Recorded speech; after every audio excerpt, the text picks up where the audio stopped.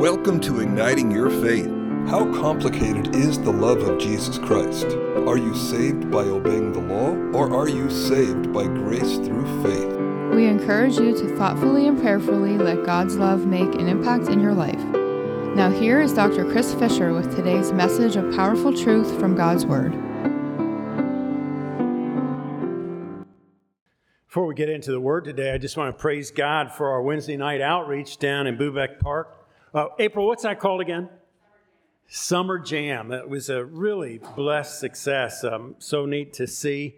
The folks ran it like a game show, and the kids in the neighborhood who were out there loved it and participated. Lots of water balloons being thrown at each other and other fun stuff. And they saw the love of Jesus. I just want to praise God for that opportunity and to see our folks out in the community sharing the love of Christ. Wonderful and exciting to be part of and to see happening. At least one person came to me and said they wanted to get their baby baptized and sort of get back into their Christian faith. And so I want to just thank God for that. And we'll see where that ministry goes. This summer, we're doing it at the beginning of each month. So the next one is the beginning of August, on Wednesday, August 3rd, I think. And so if you want to come out and help or just see what's going on, I believe you'll be blessed too. All right. I want to praise God for that. Let's bow in prayer before we get into the Word today. Lord Jesus, we just thank you that you've come to shine your light, your eternal light on us, that you have come to set us free from sin, Lord, and from the law, and we might walk in grace and in the power of your Spirit, not our own flesh to try to be good, but in the power of your own presence living in us. That gift you give us by faith. We ask you now to well up in our hearts and minds and help us to hear your word and receive it today. We pray for your protection upon us. We ask that the words of my mouth and the meditation of our hearts would be pleasing and acceptable to you. You're our rock. You're our Redeemer, Lord. We come and hide in the shadow of that rock right now. Be gracious to us, Lord. Thank you, Lord. Amen. Well, I want to give you some setting. We're working through the book of Acts here during this preaching series, and we've come to Acts chapter 15. And it's really about what must the Gentiles give up from their pagan culture in order to be saved. That's the theme. Question rapidly became important in the early church as the Gentiles accepted the gospel. Did they need to become cultural and ceremonial Jews, keeping the whole law? Or should they keep part of the law or none of it? What was the expectation? Controversy took hold as certain believers from the Pharisees came to Antioch and told the Gentile believers they had to get circumcised and keep the law of Moses in order to be saved. Just a little FYI, this is going to be a PG sermon, maybe a little PG-13. I'm not going to get graphic, but we're going to talk about things like circumcision. Men, you can cross your legs.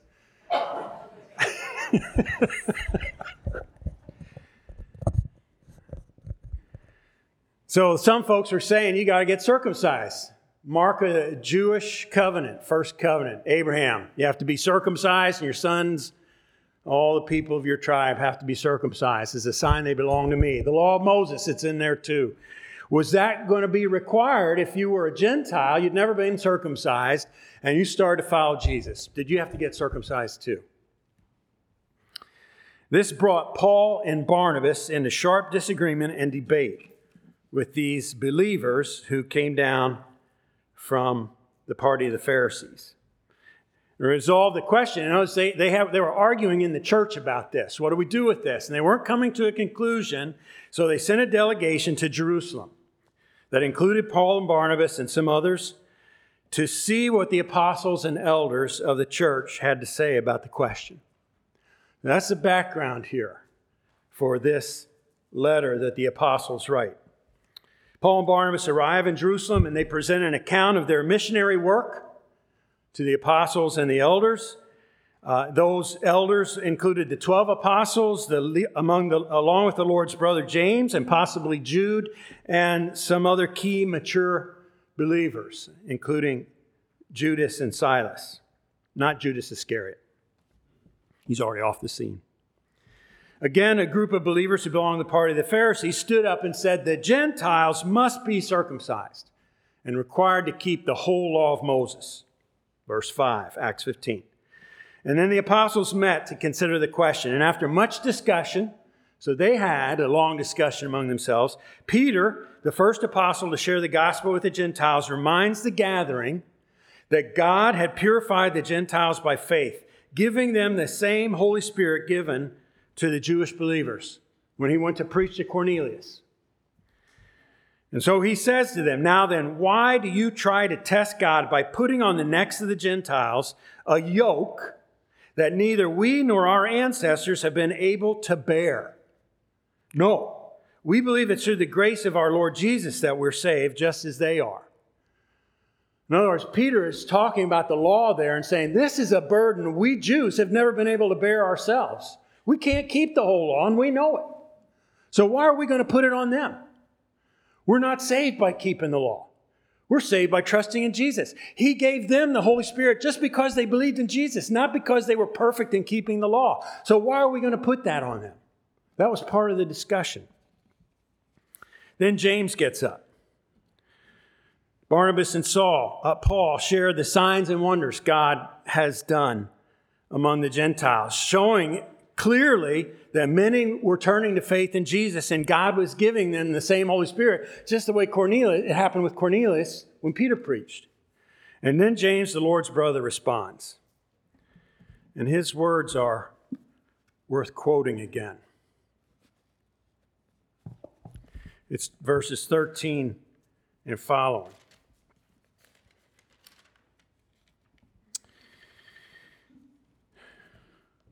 When they finished, James spoke up. Brothers, he said, listen to me. Simon's described to us how God first intervened to choose a people. He's talking about Peter, Simon Peter. To choose a people for his name from the Gentiles. The words of the prophets are in agreement with this, as it's written, after this I will return and rebuild David's fallen tent, David being the king of Israel, and Jesus the one to rebuild it as the final king of Israel. Its ruins I'll rebuild and I'll restore it, that the rest of mankind may seek the Lord, even all the Gentiles who bear my name. Says the Lord who does these things known from long ago. So he's quoting Old Testament prophets there, saying this is what they said was going to happen. The gospel is going to go out to the whole world, including the Gentiles who bear God's name. It's my judgment, therefore, that we should not make it difficult for the Gentiles who are turning to God. Instead, we should write to them, telling them to abstain. And he names 4 things here. Food polluted by idols, from sexual immorality, from the meat of strangled animals, and from blood. Those 4 things. For the law of Moses has been preached in every city from the earliest times, and it's read in the synagogues on every Sabbath. Now, if you read on there, you discover that James' word prevails. The whole council of apostles and elders agrees to these simple standards for Gentile behavior in the church. They compose a letter and send it with Paul and Barnabas and some of their own respected leaders, including Judas Barsabbas, that's his surname, and Silas, to confirm the word. And these 4 men take the letter back to Antioch. The letter, and I'll read a part of it in a minute. It's really quite short, actually. We'll read the whole thing. How's that? The letter is the first authoritative apostolic direction to the church. And it becomes the rule for Gentile expectations and behavior in the church. In other words, how are Christians supposed to behave? Not just because you're Jewish, not just because you got Jewish cultural expectations, but whatever culture you're in. Whatever Gentile part of the church you end up being in, whatever your cultural habits and customs may be, what are the expectations for Christians to live in that culture, regardless of its standards? If we were in the Roman Catholic tradition, we would call this the first encyclical. Anybody have a Catholic background? You know what an encyclical is? It's an authoritative letter from the Pope to the whole church that addresses matters of faith or morals, encourages a particular commemoration or pious devotion, or deals with matters of church discipline which are to be universally observed. So what we got here in this apostolic decree is the first encyclical of the first leaders of the church on what the Christians of the whole world are to do, how they're to behave, what are the boundaries. Now, Paul especially interprets the letter and carries forward the Lord's teaching in these areas for the Gentile churches outside Judea in his own further missionary work and letters. And so if you read Paul's letters, you see these issues unpacked in a great deal of detail so that folks will know how to live by the way of the Lord. He writes extensively about how Christians should treat the law of Moses, as well as how Christians should flee from the sins of idolatry and sexual immorality in many of his letters, including Romans, 1 Corinthians, Galatians, Colossians, and 1 Thessalonians. And here's the full text of the letter. The apostles and elders decided to choose some of their own men to send them to Antioch with Paul and Barnabas. And they sent the following letter to them. The apostles and elders, your brothers, to the Gentile believers in Antioch, Syria, and Cilicia. Greetings. We've heard that some went out from us without our authorization and disturbed you, troubling your minds by what they said. So we all agreed to choose some men and send them to you with our dear friends Barnabas and Paul. Men who have risked their lives for the name of our Lord Jesus Christ. Therefore, we're sending Judas and Silas to confirm by word of mouth what we are writing. It seemed good to the Holy Spirit and to us not to burden you with anything beyond the following requirements. You're to abstain, and listen, this is like word for word, repeating what James said. You are to abstain from food sacrificed to idols, from blood, from the meat of strangled animals, and from sexual immorality. You'll do well to avoid these things. Farewell. That's it. Short, sweet, to the point. And so they take this off to the church in Antioch. Folks have their argument resolved. They say, okay, now it's clear. And then Paul and Barnabas go off and begin to teach this. Actually, there's a little disagreement between Paul and Barnabas. They separate soon after this. But Paul begins to go on his second missionary journey and spread this clarification in the church. I want you to think about some important points from this apostolic decree that are important for us today. Peter's recognition that the Old Testament law was too burdensome even for the Jews. And James' recognition that there are key points of the law that should still be obeyed. James' judgment is included almost verbatim in the apostolic decree. And from the description of the council's deliberations, you can see that Peter is not the sole leader of the church. It's the whole council, the apostles together, and James, the Lord's brother, and clearly an elder who had the voice together to lead the early church. It seemed good to the Holy Spirit and to us. You know, this undermines the notion Peter was the first bishop of the church and undermines the notion the bishops of Rome have a special place as super bishops because they followed in his footsteps as leaders in Rome. There's no biblical warrant for that. And you see when the apostles are together in the first council, he's not the super leader. He's one of the 12, and he has an important voice, but it's not the final voice. Also, the content of the apostles' letter dealt with key questions for Christians that are still relevant today. How are we to behave? How much of the law is binding on us, and what are we freed from? The apostles named those 4 things that deserved universal obedience. And 2 of them seem a little weird to us, the blood and the strangled animals. We'll look at that in a minute. 2 of them One, in a culture that doesn't believe in any supernatural realm, you talk about idols, they think, oh no, those gods aren't real, even though the folks in that type of environment worship all kinds of things that are less than God. And the question is sexual immorality. Of course, in our culture, where materialism has taught us since the sexual revolution in the 50s and 60s that there is no spiritual realm, you can do with your body whatever you want, and it doesn't matter, that sexual relations are like eating bread, and so what? That one comes across as weird and oppressive in our culture. The idea that we should abstain from intimate relations outside of marriage because they're against the will of God. So we need to look at these things. You know, there are potentially other items from the law they could have named. But as James observed, and here's what he said, Moses has been preached. This is verse 21. For the law of Moses, James says this, has been preached in every city from the earliest times, and it's read in the synagogues on every Sabbath. In other words, there's a background of knowing what the law said. Most people would be already familiar with the moral basics.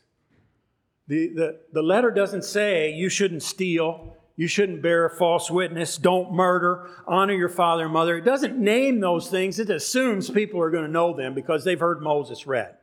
So it focuses in on things that were controversial that could be a source of confusion. What about the meat sacrificed to idols? What about blood? What's the deal with blood? And that's why they get priority in this letter.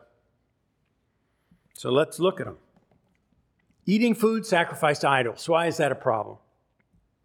Remember, the Gentiles were just coming out of all kinds of pagan superstition and the worship of idols. That worship included sacrificing animals, which meant which meat was often sold in the meat market afterwards. And eating the food sacrificed to an idol was too easily confused with worshiping the idol themselves. You know, Paul gives a nuanced understanding of this in 1 Corinthians 13. He points out that idols are nothing. They're not real. Those gods are pretend. They're fictitious. If a believer knows that and has strong faith and gives thanks to God for the meat, wherever it came from, then why should they be condemned for that? If you study 1 Corinthians, you find that argument in there. But then he continues, a Christian should eat in such a way as not to make someone else stumble. So someone who doesn't know idols are nothing might see a Christian eating meat sacrificed to an idol and think the Christian was worshiping the idol. And think, oh, okay, if they do it, I can do it too. And so their conscience is defiled, they're destroyed because a Christian went overboard in exercising their freedom. And so in that case, it would be better not to eat the meat than to make the other person stumble watching you eat the meat. So whatever you do, do it for the priority of is this loving my neighbor the best? Paul also warns for those who might be tempted to go into idol temples and participate in worship because they're nothing, that the inspiration behind the idols of the nations is demons. And he warns believers they cannot participate in the table of the Lord and the table of demons. They can't worship both an idol and God, for God is a jealous God and does not share his glory with impostors. And so idolatry and eating food sacrificed to idols is a serious sin the Lord Jesus himself rebukes. If you study his words to the 7 churches of Revelation, you see him doing that there. And by the way, you see this tension between what part of the law we should be bound by and what part we're freed from, even in Jesus' ministry. Maybe you heard that today.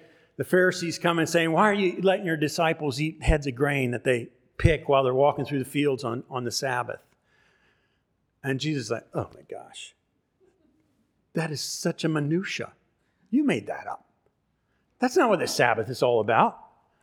And he uses that parable of how David, when he was hungry, fleeing from Saul, went into the precinct of the holy place, and he got consecrated bread for his men because they were in trouble.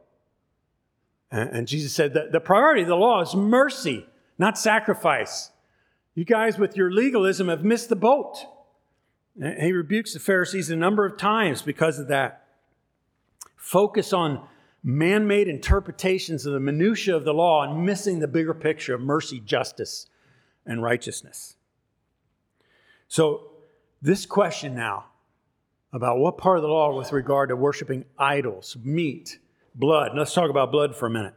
Since the days of Noah, the human race has been forbidden to drink blood because the life is in the blood. That's in Genesis 9:4. And the blood has been given to make atonement for sin. Leviticus 3:17, Deuteronomy chapter 12. So the prohibition against drinking blood is in the law, and here in the Apostles' decree, we see the prohibition continues under the new covenant.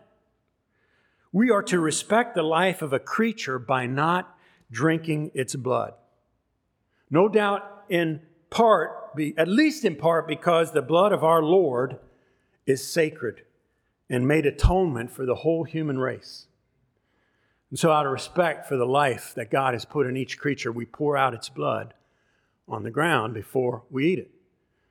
And if you know what kosher butchering laws are, a huge part of them is making sure all the blood is drained out of an animal's body before it's served up to be eaten.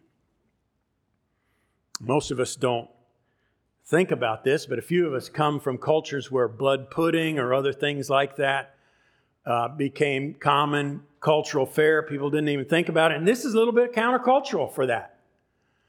Now, maybe you are thinking, I can't stand the idea of drinking blood. But if you came from a culture where you ate blood pudding, you may think, darn, does that mean I have to quit that?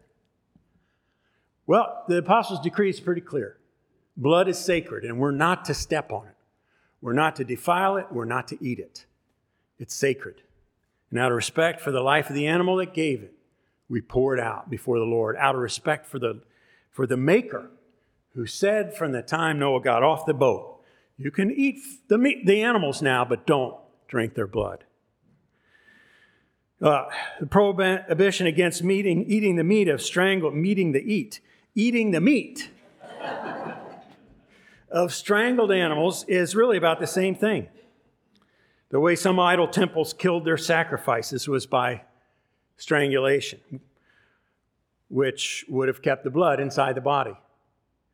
And so, since strangling keeps the blood in it, avoiding the meat of strangled animals is another way of avoiding eating the blood. What about the prohibition against sexual immorality? It's for the church universal of all time and place. The Greek word here for sexual immorality is again that word porneia, if you look in the Greek. It's where we get our words for fornication and pornography. It means fornication and includes sex outside of marriage and any of the other forbidden sexual relations described in Leviticus 18, including adultery, sex with a close relative, with animals, or with another person of the same sex, homosexual practice.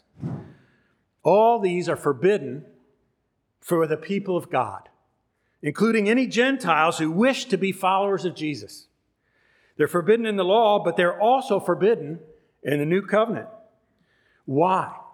Why, you ask? Well, there's always a positive reason when God gives a negative command.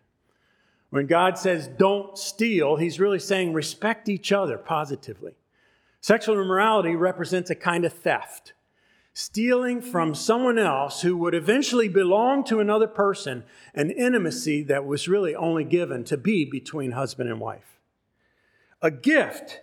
So sex itself is a gift. Sexual relations, intimate relations, a gift that God gives husband and wife, part of the glue that holds them together, part of the joy of oneness. To be one flesh is a gift of husband and wife, but also out of which the power of procreation comes. The potential to have new life in a married home where a child will be born and have both a mother and a father. Because that's what you get when you get monogamous heterosexual marriage. You get the potential for the next generation.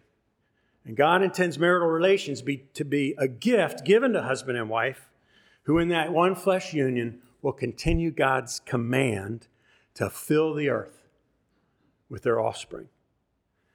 Now, what happens when people take that gift and use it outside the bounds where it was meant to be exercised? is destruction.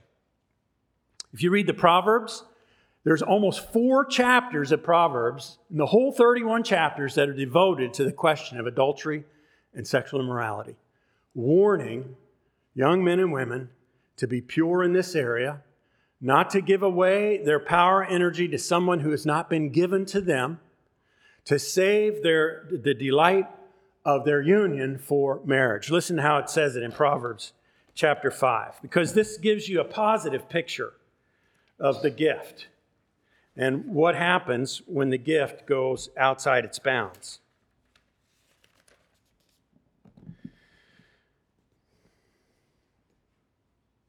Now then, my sons, listen to me. Do not turn aside from what I say. Pay attention to my words, that you may maintain discretion and your lips may preserve knowledge.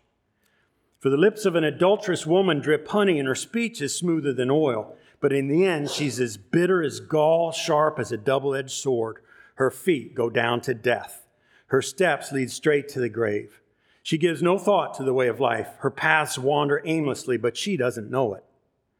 Now then, my sons, listen to me. Don't turn aside from what I say. Keep to a path far from her.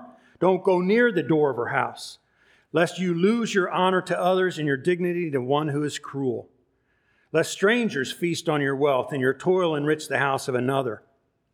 At the end of your life, you'll groan while your flesh and body are spent. And you'll say, how I hated discipline, how my heart spurned correction. I would not obey my teachers or turn my ear to my instructors. I was soon in serious trouble in the assembly of God's people. Drink water. Now this is the advice from the wise son of David. Drink water from your own cistern, running water from your own well. Water here is a metaphor for intimate marital relations. Should your springs overflow in the streets, your streams of water in the public squares, let them be yours alone, never to be shared with strangers. May your fountain be blessed, and may you rejoice in the wife of your youth. Got to take a drink here. A loving doe, a graceful deer. May her breast satisfy you always. May you ever be intoxicated with her love. Why, my son, be intoxicated with another man's wife? Why embrace the bosom of a wayward woman? For your ways are in full view of the Lord, and he examines all your paths. The evil deeds of the wicked ensnare them. The cords of their sin hold them fast. For lack of discipline, they will die, led astray by their own great folly. Now, that's just one of many chapters that name this problem to warn God's people, his sons and daughters, to live by his ways, not by the ways of the world. God intends intimate relations to be a gift for husband and wife, where the two become one flesh and have all the blessings of God in that union. Jesus talks a lot about the gift of marriage. And he lifts it up as something in God's design from the beginning of creation. God made them male and female, and for this cause, the cause of marriage, a man will leave his father and mother and cleave to his wife, and the two will become one flesh. That's timeless, universal. God's will for the whole human race.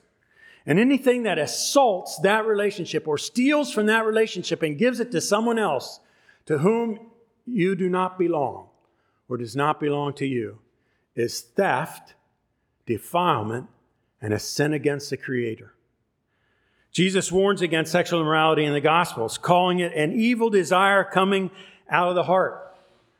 You know, one of these excuses that I heard for why people should be able to sleep together before they get married is that they say, oh, you should have to try each other out before you get into the long-term commitment of marriage to see if you're compatible. But I want you to think carefully about what that really says. It's the analogy I've heard is that it's like borrowing somebody else's toothbrush and saying, oh, you know what, it's okay that you use that toothbrush, I'm going to use it too. But I think it's deeper than that. I think it's more like taking a drink of water that doesn't belong to you, drinking it, throwing it up, and giving it to the person it does belong to. That's what sex outside of marriage is when a person has not been given to you. It's taking that spring of power for intimacy that God gave for the gift of marriage, giving it to somebody else, and then expecting there to be no consequence before God. But there are consequences. In his letters to the 7 churches of Revelation, Christ warns the churches of Pergamon and Thyatira in very stern language that unless they repent of idolatry and sexual immorality, he would come and fight against them with the sword of his mouth. Remember that prophetess Jezebel who was teaching God's servants to commit sexual immorality in Thyatira. Jesus said, unless you repent, I've given you time to repent, you wouldn't, so I'm going to come and cast you on a bed of suffering. And I'll make you suffer intensely, and I will kill your children, and I will kill those who are sleeping with you, basically, or you're teaching to be immoral. Very stern warning. Do you want the Lord Jesus fighting against you with the sword of his mouth? That's not a pretty picture, right? Paul warns the believers in 1 Corinthians 6, flee from sexual immorality. All of the sins a person commits are outside the body, but whoever sins sexually sins against their own body. Do you not know that your bodies are temples of the Holy Spirit who's in you, whom you have received from God? You're not your own. As a Christian, you're not your own anymore. You've said, I don't want to belong to the world, the flesh, and the devil anymore. I now belong to God. And because you belong to God, your body is holy and sacred to him. And what you do with your body makes a difference. You were bought at a price, so honor God with your bodies. Paul warns against sexual immorality in 1 Thessalonians 4 with these words. It's God's will that you should be sanctified, that you should avoid sexual immorality, that each of you should learn to control your own body in a way that's holy and honorable, not in passionate lust like the pagans who do not know God, and that in this matter no one should wrong or take advantage of a brother or sister. The Lord will punish all those who commit such sins, as we told you and warned you before. For God did not call us to be impure, but to live a holy life. Therefore, anyone who rejects this instruction does not reject a human being, but God, the very God who gives you his Holy Spirit. Now, I just want to back up for a minute and tell you again why it is such a serious, horrific sin that the churches of Jesus Christ in the United States and the Western Hemisphere have compromised on this teaching and have begun to teach their people that it's okay to commit certain sexual immorality boundary crossings. And you know that that's happened in our United Methodist denomination, that we have bishops who are practicing sexual immorality and other bishops who are protecting that and advocating for it. They are false teachers. They are lying about God, and they are calling people to live in unholiness and defiance of the living God and his word. Do you think that they will escape judgment? They will not. God will punish all those, just as the scripture said, who commit such sins and teach others to do so. Involvement. Now, I gotta just back up here a minute. Not even back up. It's what's next. Involvement in sexual immorality is not the unforgivable sin. We got to hear this loud and clear. Jesus' response to the woman at the well, the woman caught in adultery, shows that he has grace.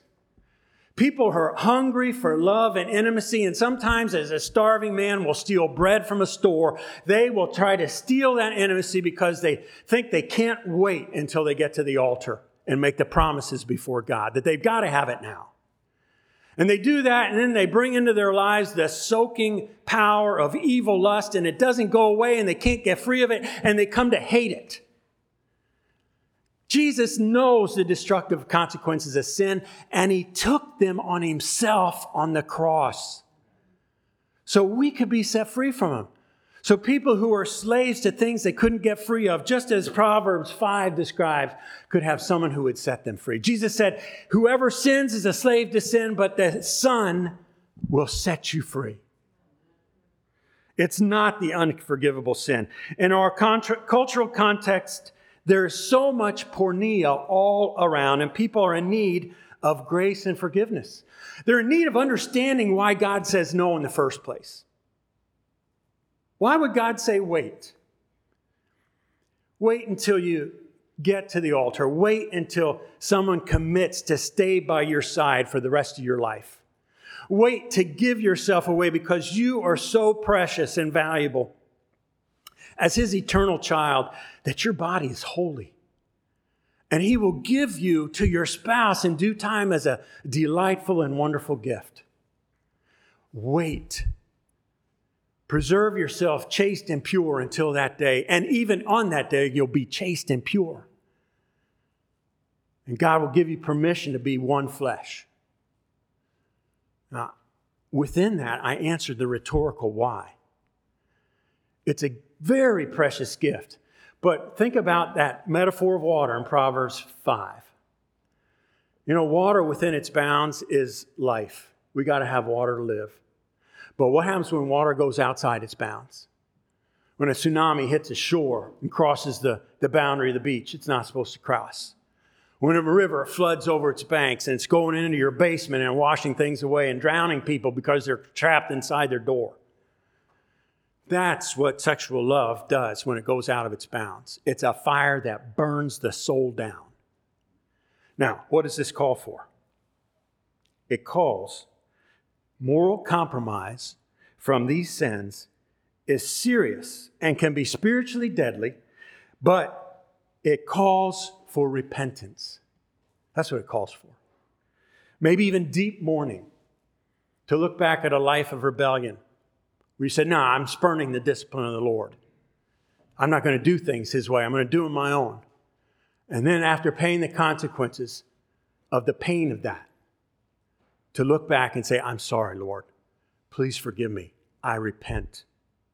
It calls for repentance and deep mourning and for the cleansing work of the Holy Spirit to set free and heal from its consequences. We've got to go back to the cross one more time. Jesus died for us while we were yet sinners, proving God's love for us. This is not the unforgivable sin. It is a sin. And that's why Paul warns believers, flee from it. Don't get involved in that. People who commit those things and don't repent, they're not going to be in the kingdom of heaven. But God has called you to something more. Now is the time to repent. Now is the time to say to God, I'm sorry, I renounce that sin. I don't want it in my life anymore. Save me. Set me free. You know, I think this is, who wants to preach on this? How many of our lay preachers volunteer to preach on this? They tell me sometimes, like when we have our lay preacher support breakfast, Pastor, we're not going to talk about that stuff. You have to do that. And I get it. These are difficult things to talk about.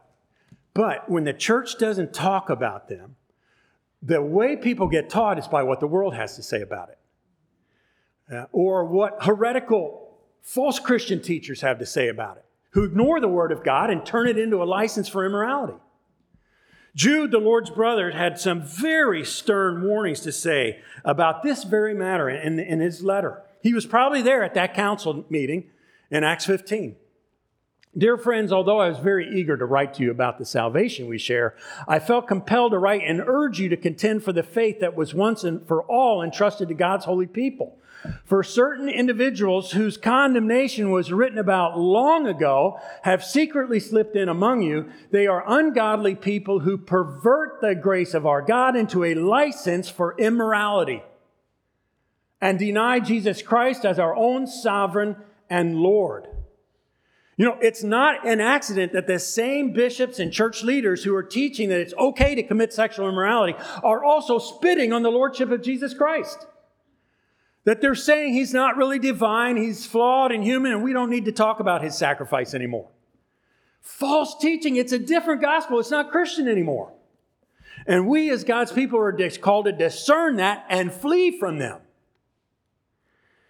These are things that we've got to talk about and we've got to teach our children. God's positive will for human intimacy so that you as a young person know the path to follow to get to the greatest joy in a relationship with your spouse that'll be something you commit to be in for life, and where it will be safe to be one with each other. Because this person you've given yourself to, body, soul, and spirit, is not going to leave you. And out of that bond comes the joy of the potential for the next generation. Right? God's positive will. Know that that's why it's worth saving yourself to get to that place. That place of safety and God-blessed intimacy. But flee from the opportunities and temptations to steal it before it's given to you. To recognize that for what it is, theft and a teaching of demons. You know, it's not an accident that they linked these four things together that really had to do with idol worship. The deities of the pagan nations were famous for teaching their followers that it was okay to commit sexual immorality. That was actually part of worshiping those gods.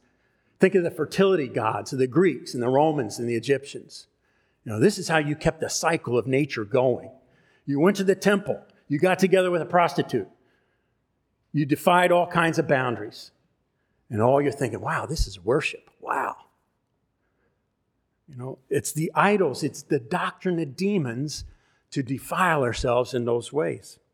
And we've got to teach our children these things so they know and understand the will of God in these matters, and fleeing from idolatry and abstaining from blood, and that God intends intimate relations to be a gift for husband and wife. So they will have the potential to bring children in the world, and those children will have a committed mother and father who are there to help them grow up safe and sound. Now, violating those bounds is serious sin, but not unforgivable. That people can repent and be set free. All of those sins I just named. And find cleansing and new life. God will punish all those who wrong a brother or sister in this matter, or take advantage of them, as Paul says in 1 Thessalonians, because God has called us to live a holy life. But Jesus has died to set us free. We can repent. We can hear the good news that Jesus said to that woman caught in adultery, where are your accusers? Is there no one to condemn you? I don't condemn you, but go and sin no more. We can make the decision to turn away from that way of the world and turn back to Jesus, to say, I'm done hating your discipline. I repent. This piece of the law is timeless. Now, we don't get saved just because we keep it. It's because we trust in Jesus and we're saved that we begin to want to keep these parts of the law. And to understand why they were given for God's people of all time, all place, all nation, all tribes, all cultures. Not just the Jewish people, but anyone who calls himself a Christian and trusts in Jesus. Now, I hope this is helpful, but parents, you got to teach your children this stuff. You got to talk about it. You might have an example in your own life of where you've learned negatively why this is true. And those things are hard to talk about. You don't have to tell your children all the details of your past. But you do need to teach them God's way and help them understand God's forgiveness, God's call to repentance. And we need to share this with the world. Now listen, you and I know that the world doesn't want to hear this message right now. It wants unrestrained freedom. It doesn't even want to face the consequences of that unrestrained freedom. It's still arguing about how some people can get rid of a baby they don't want. Right? That argument wasn't solved because the Supreme Court issued a ruling in June. You know, you still see the heart and attitude of people in our culture, many of whom want to throw off that yoke. Don't want to have any restraint on how they use their bodies and behave. That is not given to us as Christians. We're called to be different from the world, to live a life of holiness and love. And in that come the gifts, the good gifts, including the good gift of marriage. God said, whoever finds, speaking to men, whoever finds a wife finds what is good and receives favor from the Lord. Men who are married, can I hear an amen? All right, I think that's probably a good place to quit. Right? Quit while I'm ahead. Quit on a positive note. Women, who are married, can you say amen to that? Amen. All right, good. Thank you. I want to return to the grace of God. All this, it calls for humble repentance. It may call for that. It may call for mourning over one's sins. That's biblical. Blessed is the one who humbles himself before the Lord. They receive grace. To admit, I messed up, I threw off discipline, I disobeyed, I crossed the line, I stole, I cheated, I lied, whatever it was, and I'm sorry. I repent of that. Please forgive me, Lord. Jesus, thank you for dying for me. You paid for that sin. So I can be set free from that curse of its consequences. You took it on yourself on the cross so I could be blessed. Bless me, Lord. And I'm ready to live in your way now. Lead me in it. Fill me with your Holy Spirit. Change my will, my mind. Set me free from my evil desires. You know, if that's the earnest prayer of your heart, Jesus is totally going to fill you with his grace and respond with forgiveness. Right? And if you didn't like what I had to say, like, don't tell me I can't do that. Well, that's evil. See it for what it is. It really is. You know, you got to look at your own heart. Why would you love an evil desire? What's really going on there? How is it that you're in rebellion against what God really wants? Search it out. Talk about it with him. Say, Lord, here's my heart. Let's talk about it. And here's what God says. Come, let's reason together. And though your sins be like scarlet, I'll make them white as snow. I'll wash them clean, and I won't remember them at all. They'll be as far as the east is from the west. You know, all right? Come to the Lord with all that's in your heart and give it to him. And let him make you purified and what he wants you to be. And then there's rest. Then there's peace that lasts. Let's pray. Thank you for listening to Igniting Your Faith.